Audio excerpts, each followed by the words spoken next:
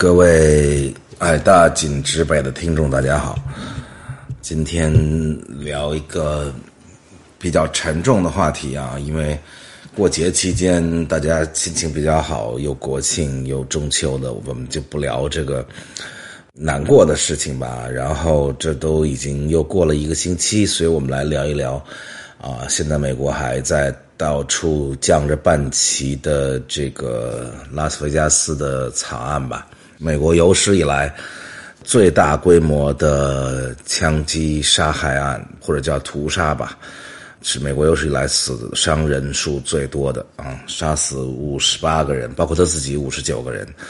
受伤多达500多人。那具体的我就不讲过程，因为大家都已经从新闻里什么呀看到了。我是看到新闻以后非常后怕，因为我在这件事发生的2周之前吧，我还在 Vegas。 今年我是去过2次，因为我自己是不赌钱可能年轻的时候没钱的时候反而那个瞎赌2下，25块钱50块钱那种，然后到了中年就没兴趣了对这事儿倒不是说我有多少钱了就觉得这事儿不太靠谱，所以我也就不赌钱。再加上我觉得自己命已经足够好了，所以你要是再去赌钱还能赢就没天理了，所以我也就不赌钱。所以我每次去 Vegas 呢就是有活动才去。所以今年第一次是去咱们之前最开始文青手册里讲过，就是去参加 Billboard 的音乐奖颁奖礼，也是美国最大的颁奖礼之一第二次就是这个惨案发生之前2礼拜，我和马云我的马老板去 Vegas 开会谈我们阿里大文娱的事情，同时也是我们共同的一个好朋友哈萨克斯坦的人请我们去看 WBC 的重量级拳王争霸赛是由哈萨克斯坦的民族英雄对他们来说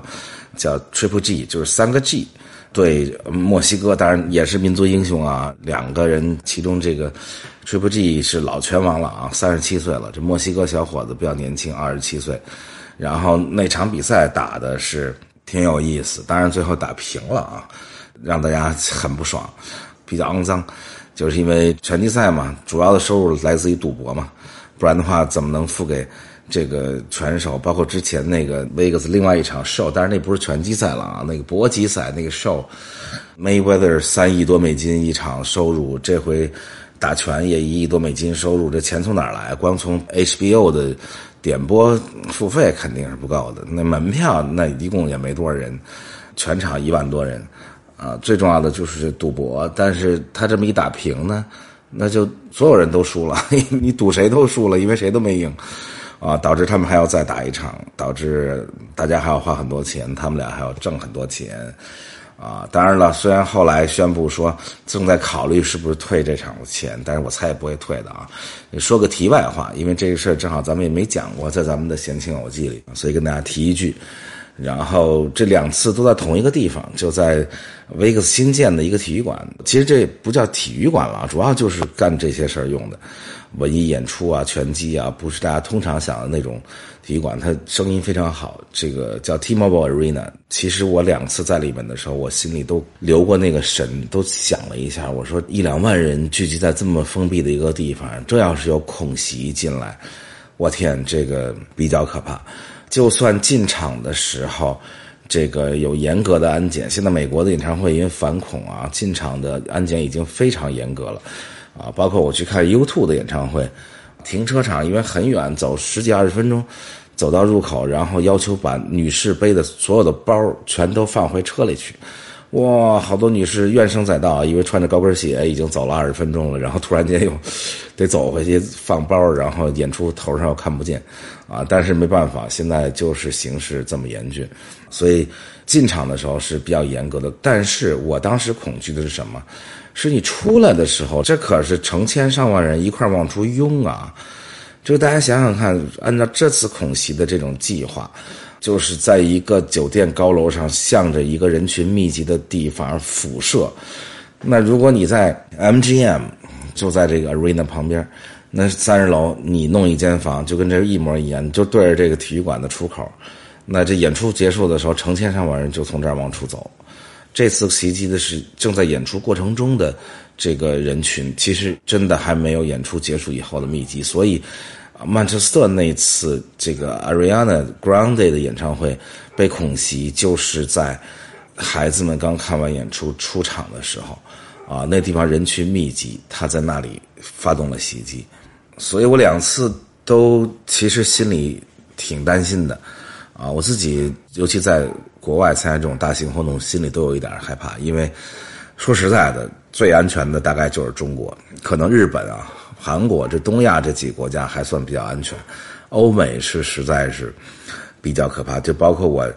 刚离开伦敦，伦敦又恐袭，然后我又后怕，然后这次是正好拉斯维加斯刚走完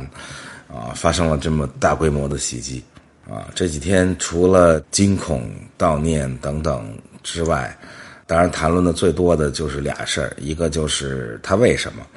啊，一个就是枪这个永远不变的老话题，每年美国死于枪击的人太多了，基本跟交通事故差不多，我觉得啊，所以每年都谈这老话题，今年又拿出来谈啊，我是这么觉得啊。首先我觉得当然了，这犯罪分子到底他为什么，这还是要查清楚的，但是查清楚这件事儿啊，只是在司法层面我觉得有重要的意义，就是说他有没有同伙了，背后有什么人支持了，还是就是个独狼，现在看起来好像就是一个独狼的犯罪行为啊，这个太可怕了，他没有像什么有个 ISIS 组织你可以派间谍打入进去，有情报机关盯着这么一个人，而且他就是一个白人，美国人心目中非常痛苦的就是这个，就是在美国杀人最多的一次这个枪击案是白人干的，当然了，大部分都是美国人自己干的，可能恐袭会比较招新闻，但是其实美国平时枪击案多极了，一会儿校园里杀人，一会儿大街上杀人等等，我觉得去调查他的动机在社会意义上并不重要啊，因为无论什么样的社会啊，哪怕是世界上最美好的社会，人群也是正态分布的，人群里也有这样的比例啊，尤其是在 Vegas 这种地方，拉斯维加斯，你说赌输了钱的人那有很多呀，每年那以前这赌输了钱就从楼上往下跳，所以拉斯维加斯的窗户都是封得死死的，就怕你跳出去，那所以这哥们儿才用了专业工具破窗啊，他这个准备非常充分啊，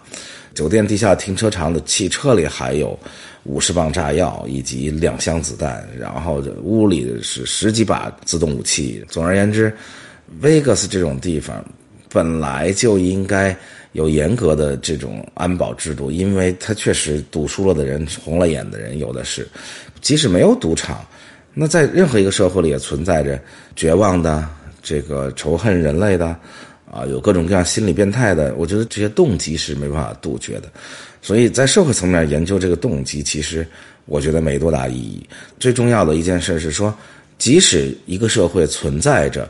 这样的比例的人群，但是他们没有办法获得大规模杀伤人类的武器，我觉得这才是最重要的一件事，而不是去说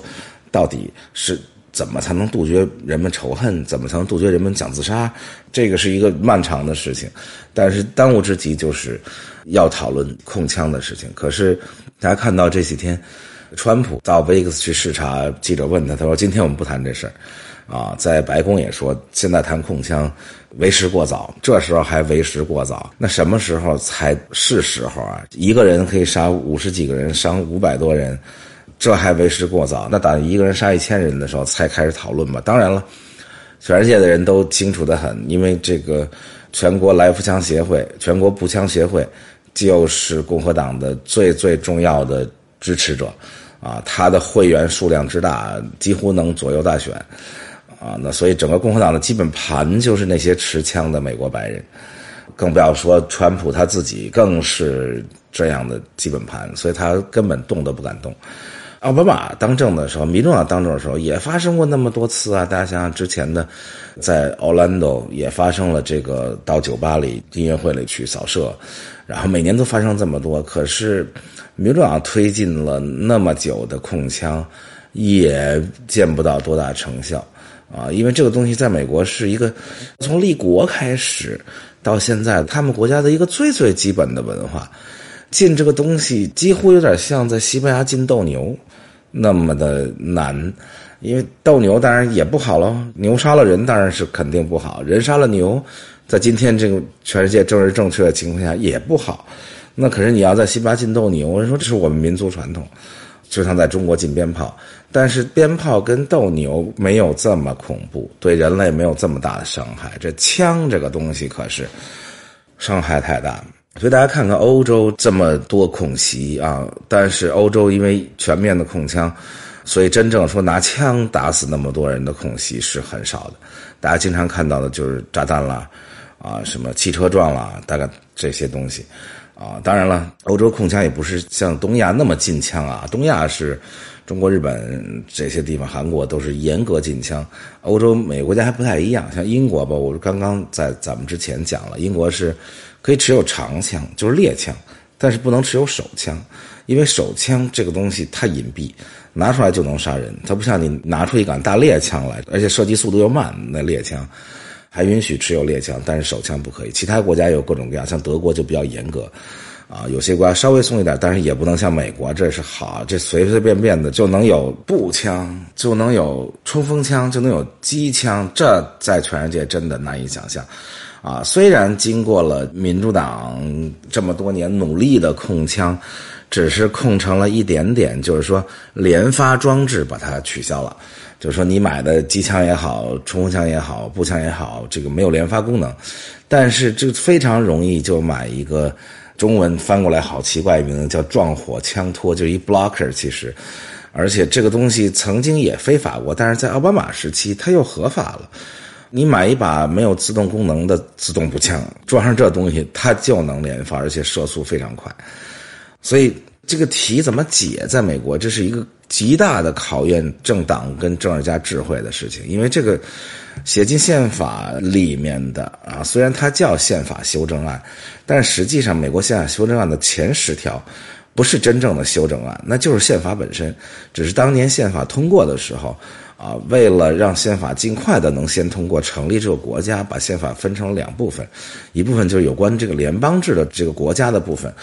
先当成宪法，各州投票通过，然后把有关美国人民的权利的，其实就是权利法案这部分，其实是同时拟好的当做10个修正案，后面才通过，是为了让宪法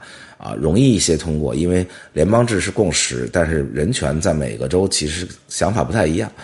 所以实际上有关比如说言论自由，比如说持有武器反抗暴政的权利，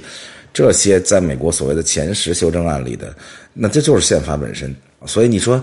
宪法保证的人民的权利，你怎么去修改它，这是政治家需要被考验的重要的智慧的体现。当然了，我觉得有一个角度是可以讲的，就是说在18世纪后半期通过美国宪法的时候，那个持有武器反抗暴政的那个武器跟今天的武器那是完全不可同日而语的。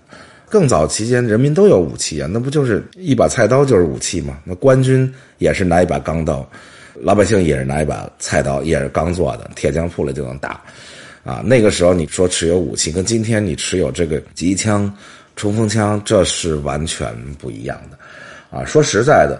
实在是没有看到这世界上有什么样的历史说人民因为持有武器真的反抗了暴政。